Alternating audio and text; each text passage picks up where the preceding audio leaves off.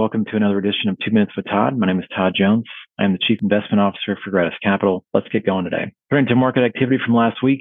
Last week was yet another bit of a mixed bag with a downward bias generally. You can see on chart 1 there, the only thing that was positive for the week last week was the S&P 500 up 48 basis points. All of that gain, of course, came at the very end of the week on Friday as there was a big reversal in price after interest rates shot up on the back of a hotter employment report. International stocks were down 60 basis points. The bond market was down yet again, pretty decent degree, down 1.4%. Russell 2000 small cap index was down another 2.1%. And commodities were down 4.1%.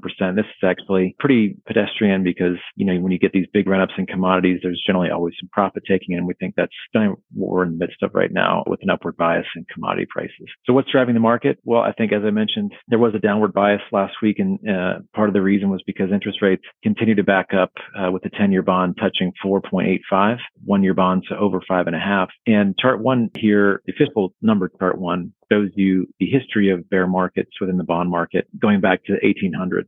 Bank of America put this time series together. And so what you can see is we're in the midst of a pretty nasty, actually the worst peak to trough performance for bonds. Yes, bonds have rebounded a little bit since this troughing here, but nonetheless, just an interesting data series to show that the current drawdown we're currently in bonds is the worst that we've ever seen within this asset category. And I think this is an important thing to call out because, as many clients may know, we've been calling for some negative headwinds for bond markets as we come off the zero bound from COVID. And when you come off the zero bound, strange things can happen, like countries will issue 100-year bonds like Austria did back in 2021. And would you be surprised to know that that bond is actually from 2021 down through last week, down greater than 75% in price from the peak. So just massive shifts in capital and price movements. Chart 2, we're looking at one of the indexes that we like to keep track of in our correction recession indicators. This is the leading economic index put out by the conference boards, put out every month. And this is a great time series because it does go back a meaningful amount of time. It actually goes back, I think, to the 1970s or so. And one reason, again, why we like to find these